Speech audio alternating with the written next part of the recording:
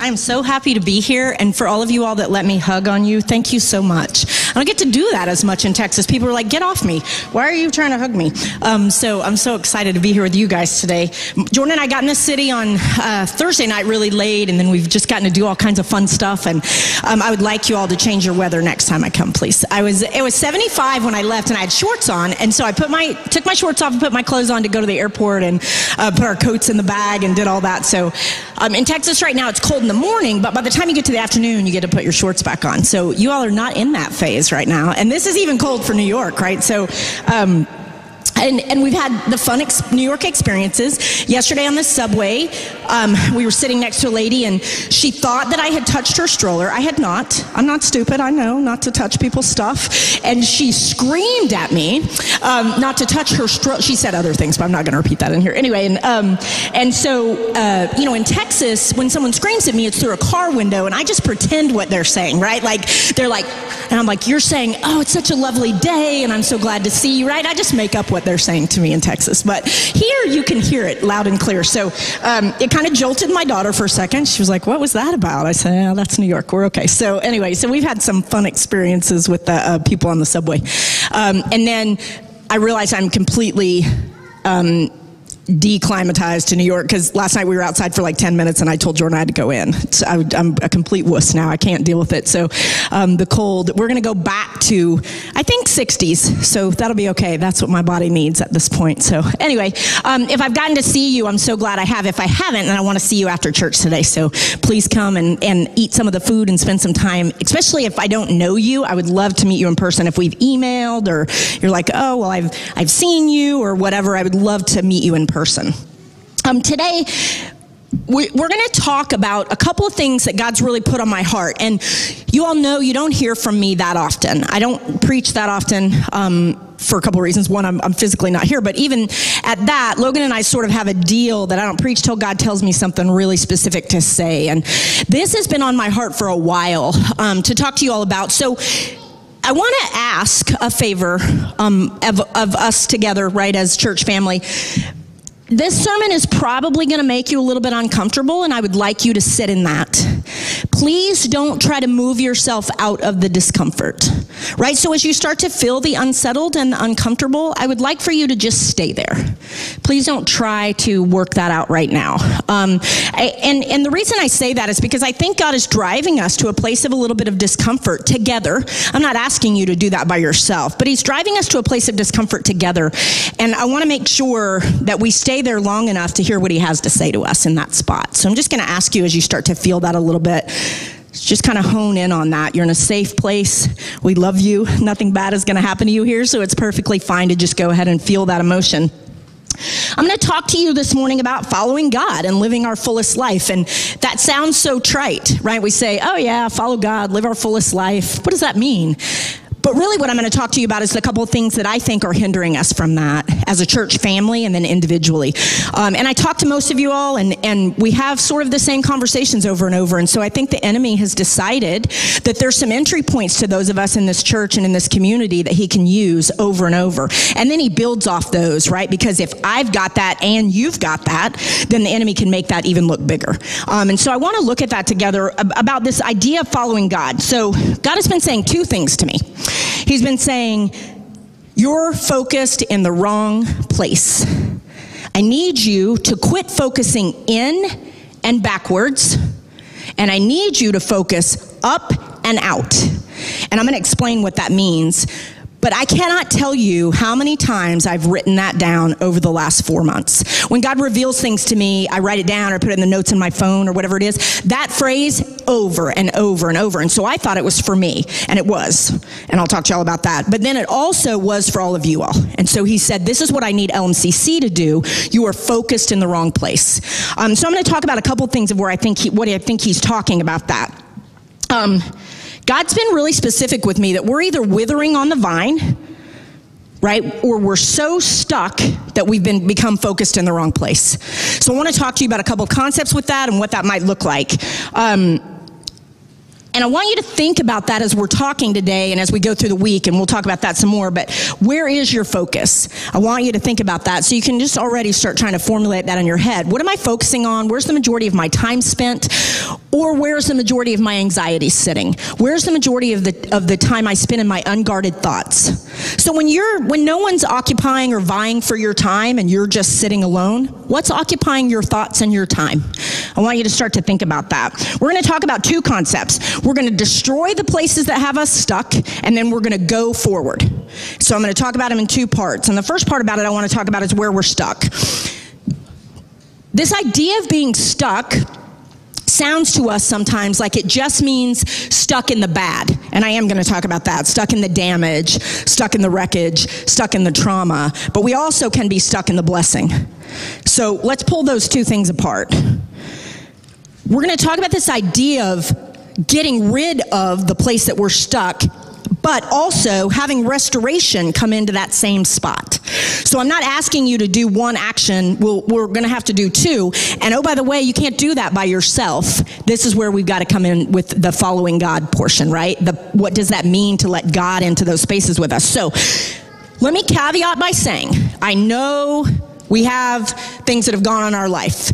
We have family relationship problems. We have spousal relationship problems. We have work relationship problems. We have, everybody's okay back there. We have trauma that's occurred to us in our real trauma. And I'm not minimizing that. We have real things that have gone on in our life.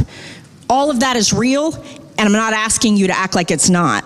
But what we are going to do is think about where we've put it. Where have we put those things? We need to think about who's using it.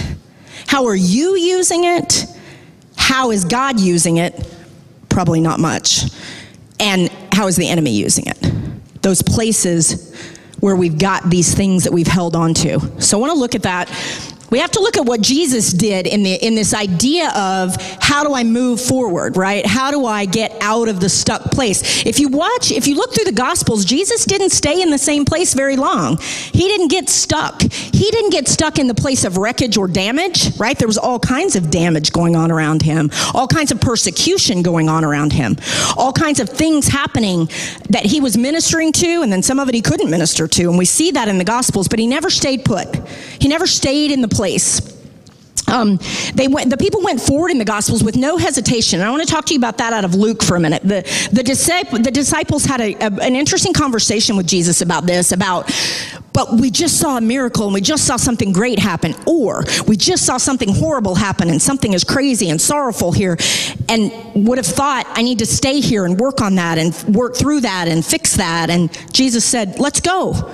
Come on, let's head out, right? So I want to read you this passage out of Luke 9, and I want to talk to you about it for a second. Sorry, I'm doing this handheld mic, which is keeping me from moving, which is good for you all, but it's hard for me because everything about my legs wants to move right now. And those of you who know me understand that, right? So I want to talk to you out of Luke 9. Just ignore all my papers falling. Actually the title of this part of Luke is The Cost of Following Jesus, if you have a Bible that breaks up the passages into titles. And I want to talk to you about what this says. It says, as they were walking along, someone said to Jesus, I will follow you wherever you go. Think about if you've ever said that and what that means. That's a pretty loaded statement. I will follow you wherever you go. But Jesus replied, foxes have dens to live in, and birds have nests, but the Son of Man has no place to lay his head. He said to another person, come and follow me. And the man agreed, but he said, Lord, first let me return home and bury my father. And Jesus told him, let the spiritually dead bury their own dead. Your duty is to go and preach about the kingdom of God. Another said, yes, Lord, I will follow you, but first let me say goodbye to my family. And Jesus told him, anyone who puts a hand to the plow and looks back is not fit for the kingdom of God. Now, the reason I read that scripture to you is that Jesus wasn't telling them that to be cruel or harsh, right? To say, I don't understand your needs and the things around you and the things that are important to you. But what he was saying to them is that if you don't move forward with me, the enemy is going to use whatever that thing that you're trying to go back to whatever hold it has on you, the enemy's going to use that, and I won't be able to flow my blessing out to you because you're stuck there. Now, those aren't bad things, right? When you read that scripture and you think, but they wanted to take care of their family. They wanted to do these things. Jesus wasn't saying to them, those are bad wishes. What he was saying is, we'll take care of that, right, through the power of God. I need you to come with me. I need you to follow me. You can't stay stuck there because 2 reasons. One is you can't reap the benefit from me if you're stuck and focused on something else. And the second thing is the enemy will come for you when you're stuck in that place and that's what you're focused on instead of following Jesus. He was saying you have to focus on me. He also knew that their excuses were going to keep them stuck. Right? We can become comfortable in that. I need to do this. It has to be me.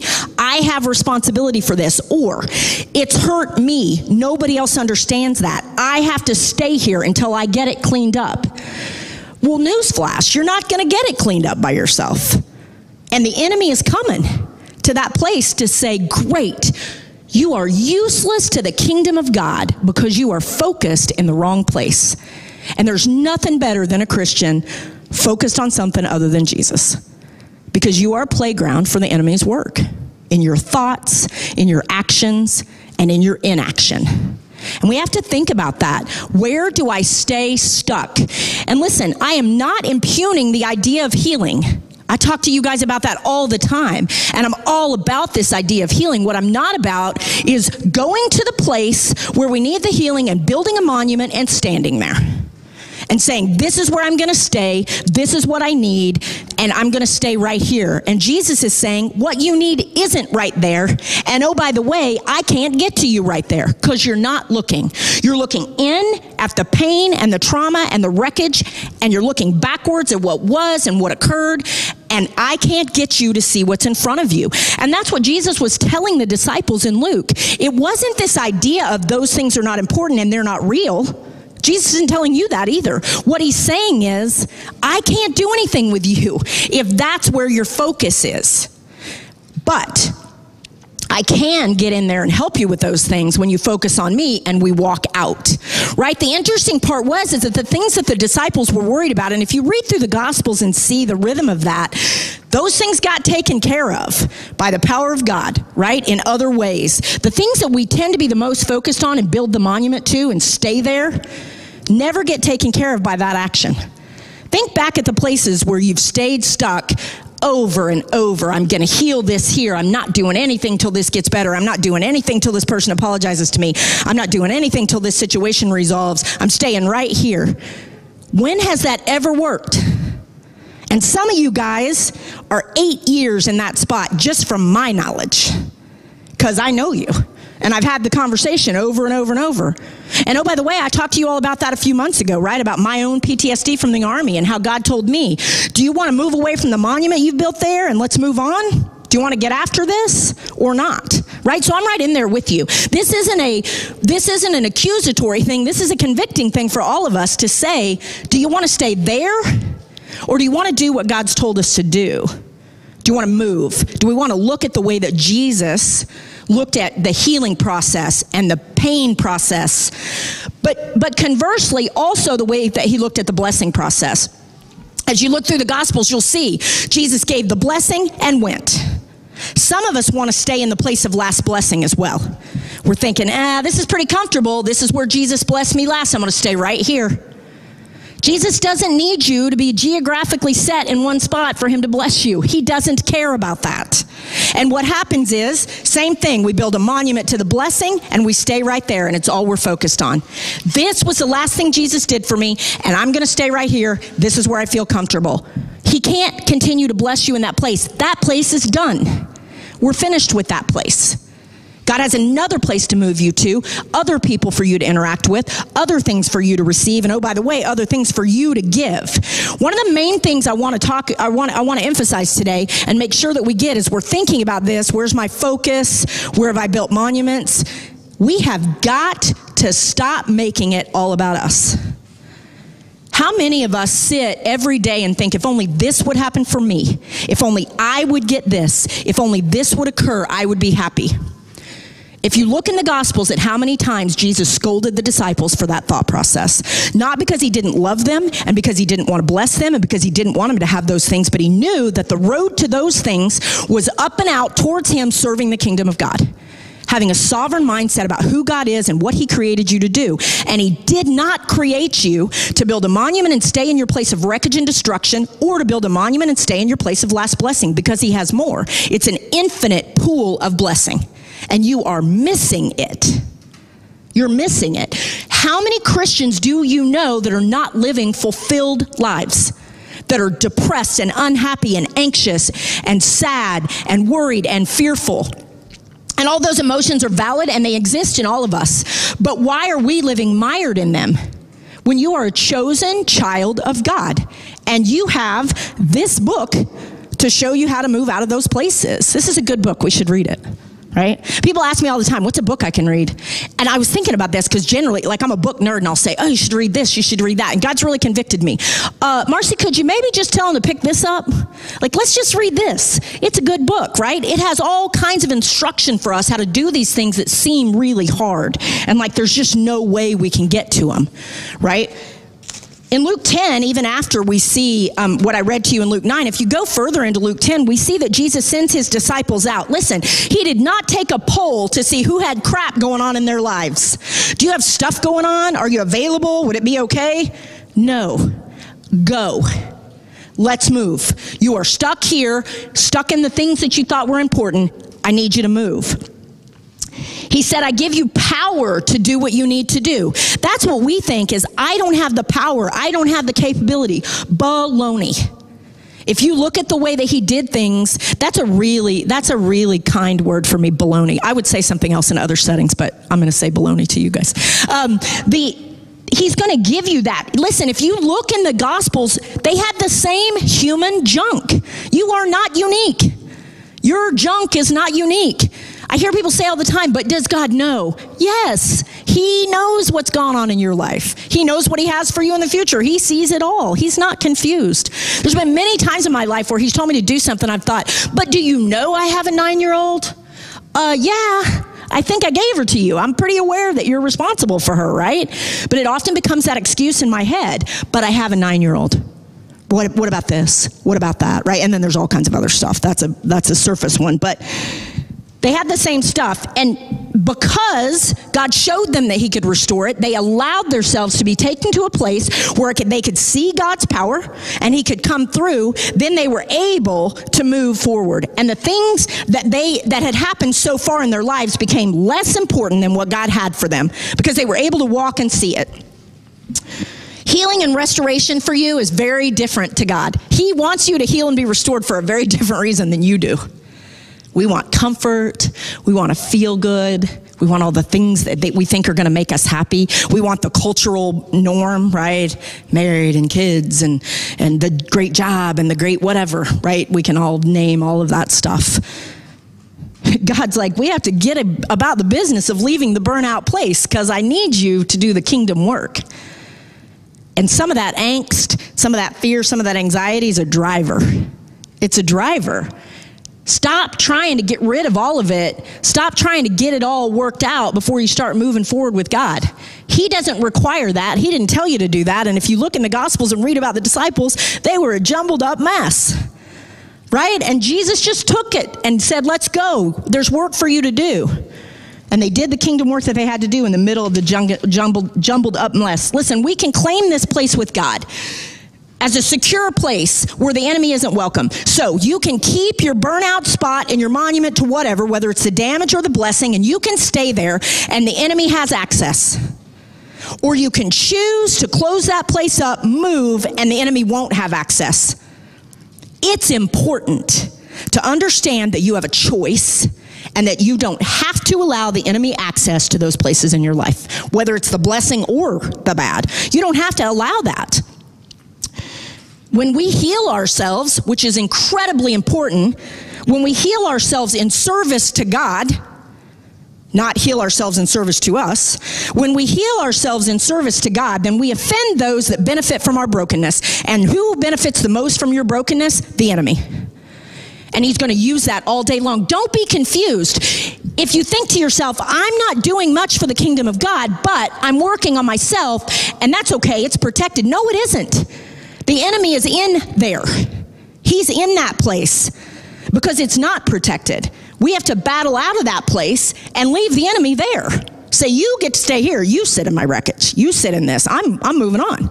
I'm out of here, right? He wants you to stay in the wreckage or build a monument there because it's the last good thing you'll ever experience, or it's the worst thing that'll keep you focused and right there. And he doesn't have to worry about you getting past it because you're staying there, right?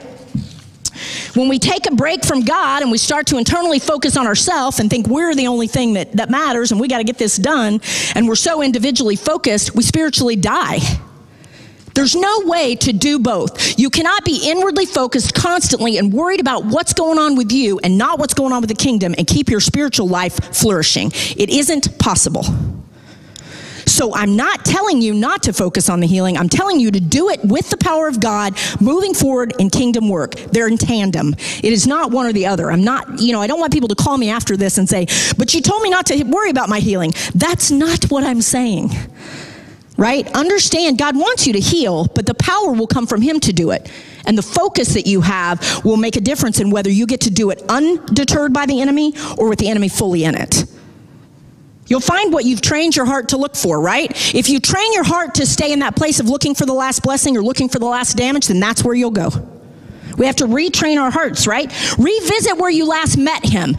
Did the marching orders change? Has he told you something different? Or is the promise still in place and you just need to claim it and keep moving? Revisit where you last heard him. Revisit where you last met him. If you need help with that, that's what community's for. To say, help me get ushered into the presence of God so that I can sit with him. Who cares what I think you ought to be doing? Who cares what the person next to you thinks you ought to be doing?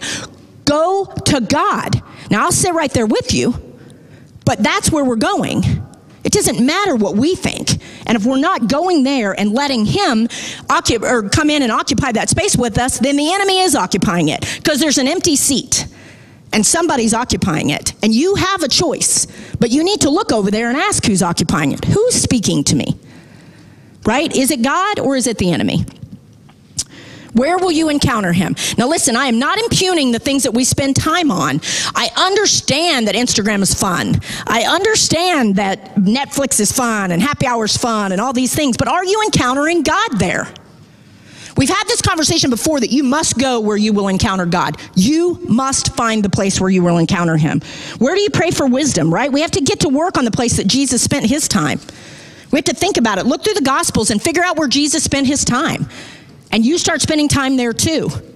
I'm not saying not to do any of the other stuff, but you got to look at that. The enemy is keeping you stuck, and we are focused in the wrong place. When we make a decision to get out of there, we let God's power out.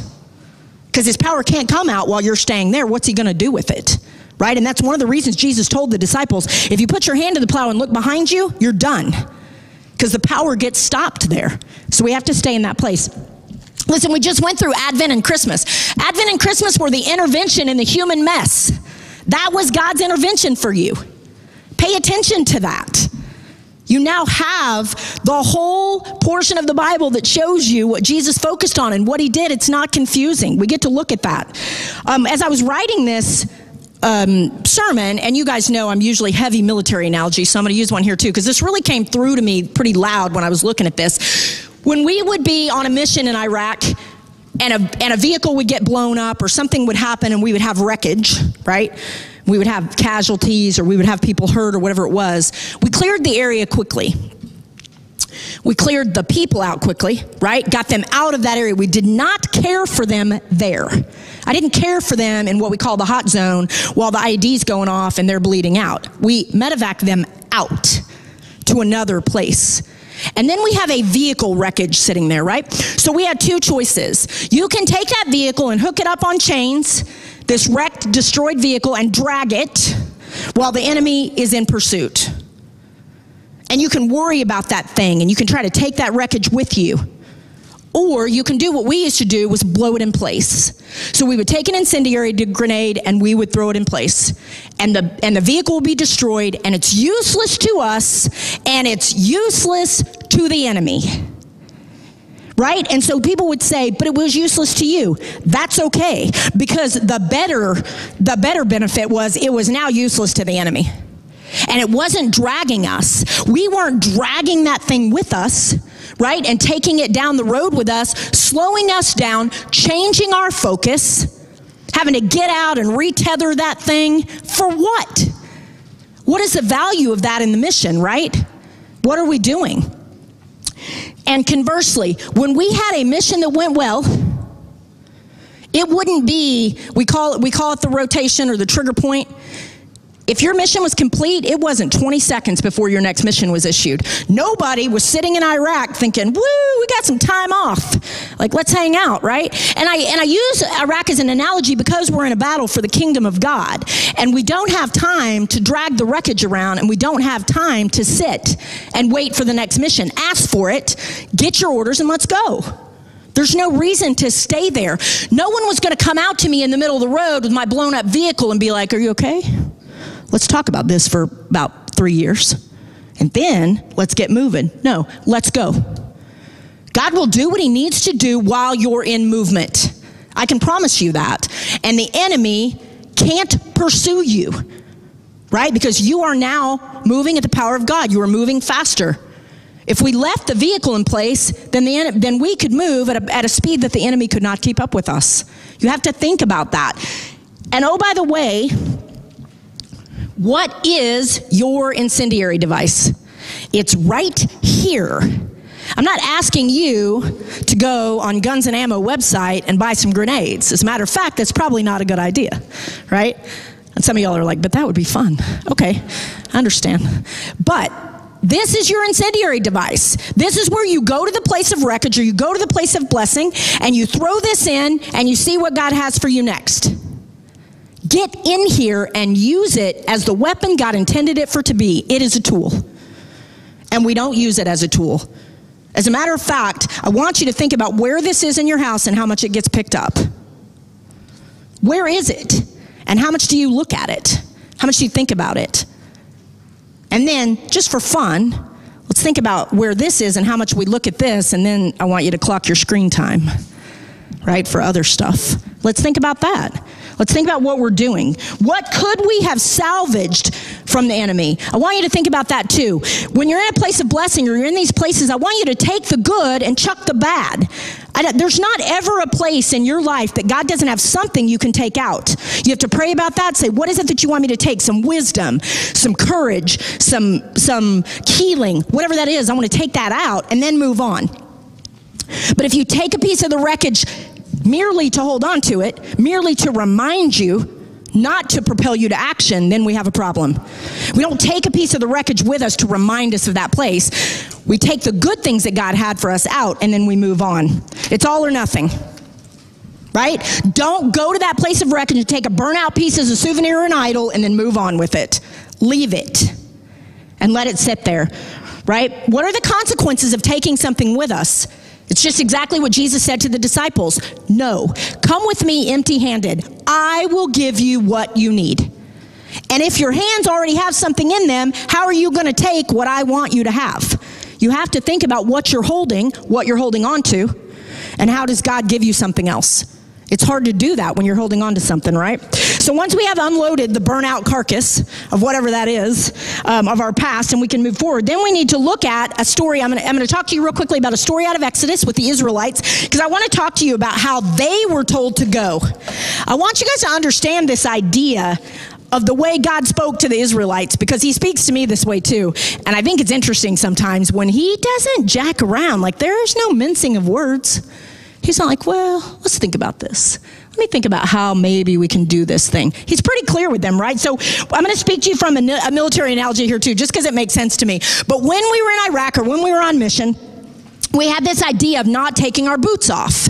You were not allowed to remove your boots, right? So we slept in our boots. I mean, you could take them off if you're going to take a shower, but that was few and far between. So usually you're just dumping water over your head. So yeah, I know, people are like, ew, I get it. We change our socks sometimes, but then you put your boots back on. But there was times you didn't even change your socks, because listen to what happens when you're on mission and you take your boots off. Everything swells. Everything swells. And you know how hard, when you take your boots off in that place of destruction or that place of blessing, how hard it is to get your boots back on so you can go. We got to think about this idea of keeping our boots off so we don't swell, right? Keeping our boots on. I'm going to talk to you about this from Exodus 14, and you probably know the story. You guys have heard the story out of Exodus where Moses parts the Red Sea, right? And he tells the Israelites what to do. The miraculous parting of the Red Sea. And God's in the midst of delivering the Israelites from Egyptian slavery and Egyptian confine there, and he's leading them out of Egypt, and he's telling them what to do. And if you go back in Exodus, you'll see like the portion before they left out of Egypt was crazy, right? There was locusts and gnats and frogs, and all these things went on. All this stuff happened, and we think to ourselves like, oh, this stuff is going on in the world right now. I just can't get out from under it. It's too much. Well, if you look in Exodus, there was a whole lot of stuff going on there too that they were trying to get out from under, that God was trying to pull them out of so that he could then give them blessing. So we look at that here. There was a plethora of events that were going on, but they were being pursued by the enemy, right? The Pharaoh was pursuing them. He kept changing his mind. You can go. No, you can't go. You can go. You can't go. And the enemy was using that in the Israelites' minds to confuse them and make them question God and make them question God's power. And the Egyptians finally came to their senses and propelled the Israelites out because they figured out that their God was powerful. But I want you to think about this for a second as I read this to you. They were escaping, right? So we're going to start in Exodus 14, verse 19. It said, the Lord said to Moses, why are you crying out to me? Tell the people to get moving. I know it's hard. I know you've just been in Egyptian slavery. I know I just sent like 52 different plagues down on the Egyptians, and you had to be in the middle of that as well. I know what I have for you when you leave. And he didn't say to Moses, oh, what can I help you with? He said, get up and move. He didn't say, how are you feeling? Are you okay? Let's talk about this for 5 years. No, he said, I told you what to do, let's go. Not because God didn't care about Moses and the Israelites, quite the opposite. He cared so much and he was so concerned of the blessing they were going to miss that he had to propel them in the most obvious way. Let's go. We have to move. We have to get out of here. He knew what he had planned to do. He already knew the outcome, just like he knows the outcome with you. He knows where you're going to. You don't. That's okay. That's okay. Because, oh, by the way, if you did know where you were going, you would screw it up. Right? Because you're a human. And you would think, oh, wait a minute. We're educated way beyond our level of obedience. Right? Because then we want to think, wait a minute. I know better. I'm the one sitting in my life. I know everything that's gone on. I know everything I need. God doesn't know. He's not sitting here. God's like, I told you to move. I know exactly what I have planned for you. And oh, by the way, God knew that the Pharaoh was pursuing the Israelites, and he knows the enemy is pursuing you. He has not been vague about that in the Bible at all. The enemy is pursuing you, right? Then, in the next verse after that, he takes us back and he says, but remember, God had already told them what was going to happen. He had already said, go. I've already told you where you're going. They even did have a sliver of knowing, right? Sometimes we don't want to sit in the ambiguity, but they even had a sliver of it, and they were like, well, let me think about that. Let me question that, right? We have this saying in the Army, and I'm going to soften it for this room, because then someone won't be able to put this out on the internet. But the Army says, life is hard, suck it up. That's exactly what God was saying right there to them. This is hard. Suck it up. I have work for you to do. Let's go. Let's go. I'll take care of you. I'll give you what you need. I'll heal you. I'll give you the power for what you need. And oh, by the way, some of those places of destruction I need to use for other things in my kingdom. So stop trying to completely get rid of it. Ask me what I want you to do with it.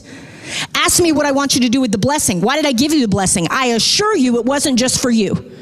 Right? If you look in the Bible, the blessing that Jesus and God and Jesus bestowed on people as you look through the entirety of the Bible was never just for them. Find me one place where God bestowed blessing that was just for the person. Never.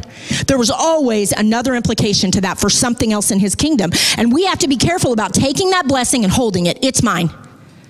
No, it isn't. And oh, by the way, that blessing God gave you, when not submitted back to God, becomes a playground for the enemy, I promise you. I promise you. Anything not submitted back to God, anything not completely following him, the enemy will play with. Don't be confused. People say that to me all the time, but I know God gave this to me. Yes, he did. And then you turned around and had a conversation with the enemy about what to do with it. And now the enemy is running that blessing, not God. And every blessing eventually will become a curse when the enemy is the one in charge of it and not God. I can promise you that. The money, the paycheck, the family, the spouse, whatever it is, if you don't center it on God and you're not moving forward in his kingdom work, the enemy takes over and that blessing becomes his playground. And it's slow and it's insidious and you don't even realize it until later when you're thinking, oh my gosh, how did I get here?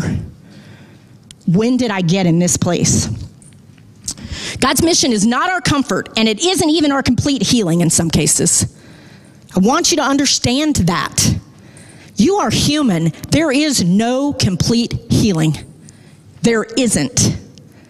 But what there is for us to actively serve his kingdom and for him to give us the thing that he needs us to have. He will provide the provision, the energy, the power for anything that he wants you to do. He will. I can promise you that, right? The Israelites asked Moses at one point, like, why didn't you just bury us in Egypt? This is too hard. Why didn't you just bury us there? Why do we have to go through this? Because it's unknown, and I feel persecuted, and I feel like I'm a victim, and I feel like these things are hard, right? And God said, move. Some of the things that are hard are a blessing. You just don't see it that way. You have to wait till God can play that fully out, right? The enemy's chasing you today. He may not be a physical army, and you may not be able to physically see him, but he is in pursuit of you, I promise you. And the only way to counter that is for you to be in pursuit of God. There is no other way to counter it. You pursue God, you get his power in place, and the enemy will be thwarted every time. But if you fail to put the power of God in place, the enemy gains ground every time. And then you're so far gone that the idea of coming back to God gets more and more nebulous.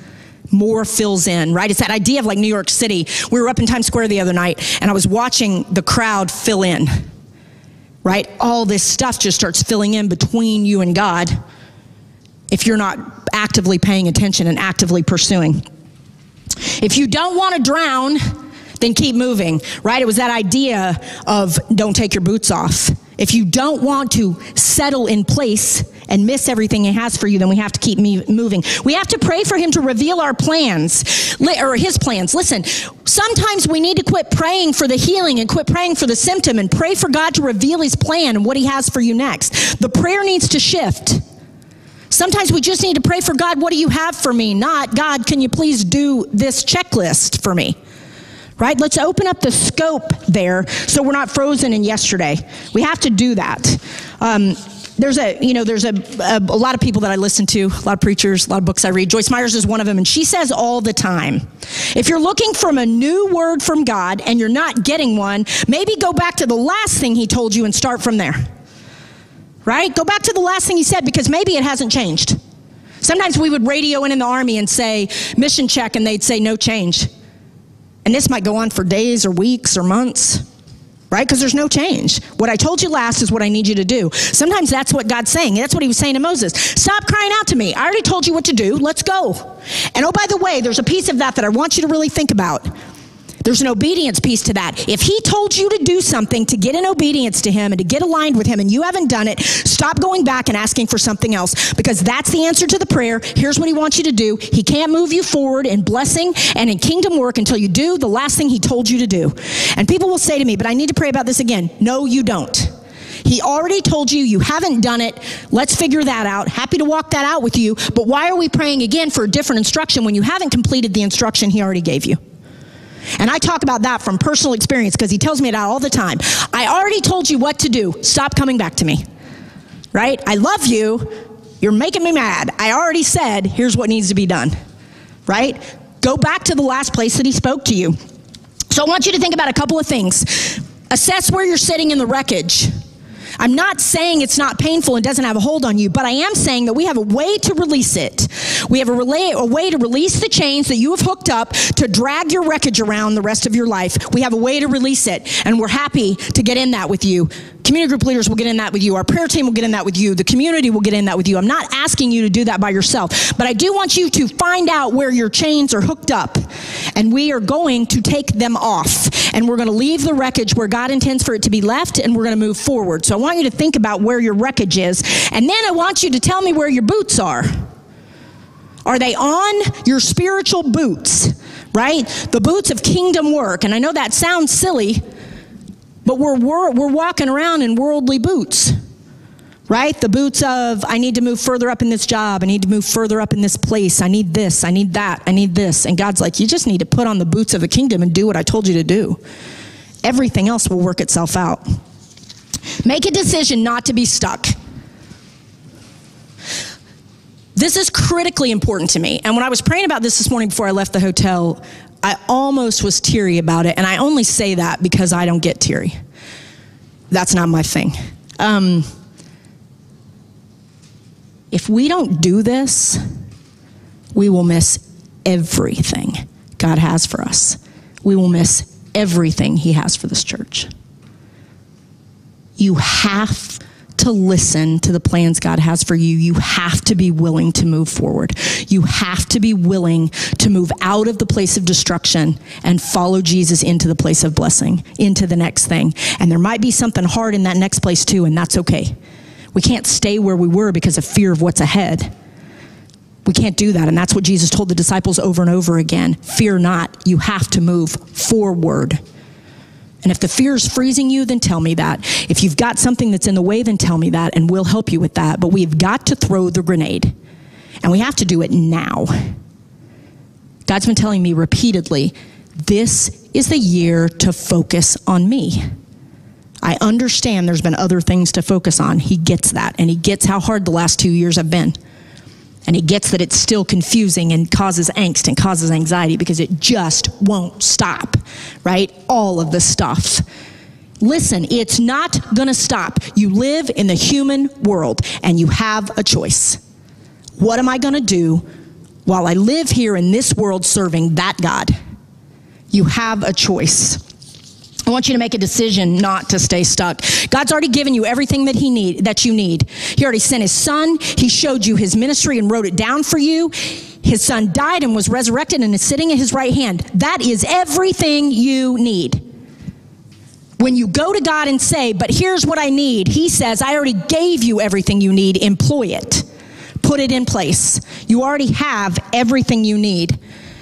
Listen, we're going to have prayer team in the back this morning, and I want to switch up the way we're going to do communion this morning, because here's what I want to say. If something has made you uncomfortable while we're sitting here today, don't ignore it. If your spirit is unsettled somewhere, don't ignore it. Go back, say it out loud, and let's get it prayed over. The enemy's here right now, and here's what he's hoping. That everybody says, I feel that niggling, I feel that unsettled spirit, but I'm just going to ignore it. And the enemy's like, yes, 2022 is mine too. I get to keep that person right in the same spot, and God loses. In his own house, he loses. Right? Because I'm too afraid to move out of that place. I'm too afraid to say it out loud. I'm too afraid to admit it. I'm too afraid to give up that place where I'm comfortable, even if it's uncomfortable. I want you to go back to the prayer team and say the thing out loud that you know you're holding on to, the wreckage you're sitting in, the last blessing you're holding on to, that you've lost your boots and have no idea where they are. Then let's find them. Let's figure it out together. So before we go into communion, and Logan will come up and do that after we do our prayer time, I want the prayer team to go to the back. I'm going to pray over you for a minute, and then I want you guys to go pray with somebody. Say the thing out loud. It loses power when you speak it out loud and it's prayed over. There's already movement forward right there before you ever leave this room today. And I want to make sure that we admit that stuff to each other, that we hold each other accountable for that stuff. So I want you to think about that. Where are you trying to heal and hide? We have a choice. Let's pray. Lord, I'm so grateful for these people. I'm so grateful that I get to be among them. But Lord, I'm so burdened by what you've said. The enemy is winning. And you are in pursuit of your people. You are trying so hard to get our attention. You are trying so hard to refocus us. We have responsibility to each other to get in that together. Lord, I ask for your presence in a huge way during this prayer time today, that each person would be able to tangibly feel you, that they'd be able to speak directly to you, that your presence would feel new to them, that it would feel energized and active. They would leave this room today going into their week knowing you have work for them to do, you have plans for them. We're grateful, Lord. We offer this room up to you. This time is yours. In your Son's holy name we pray. Amen.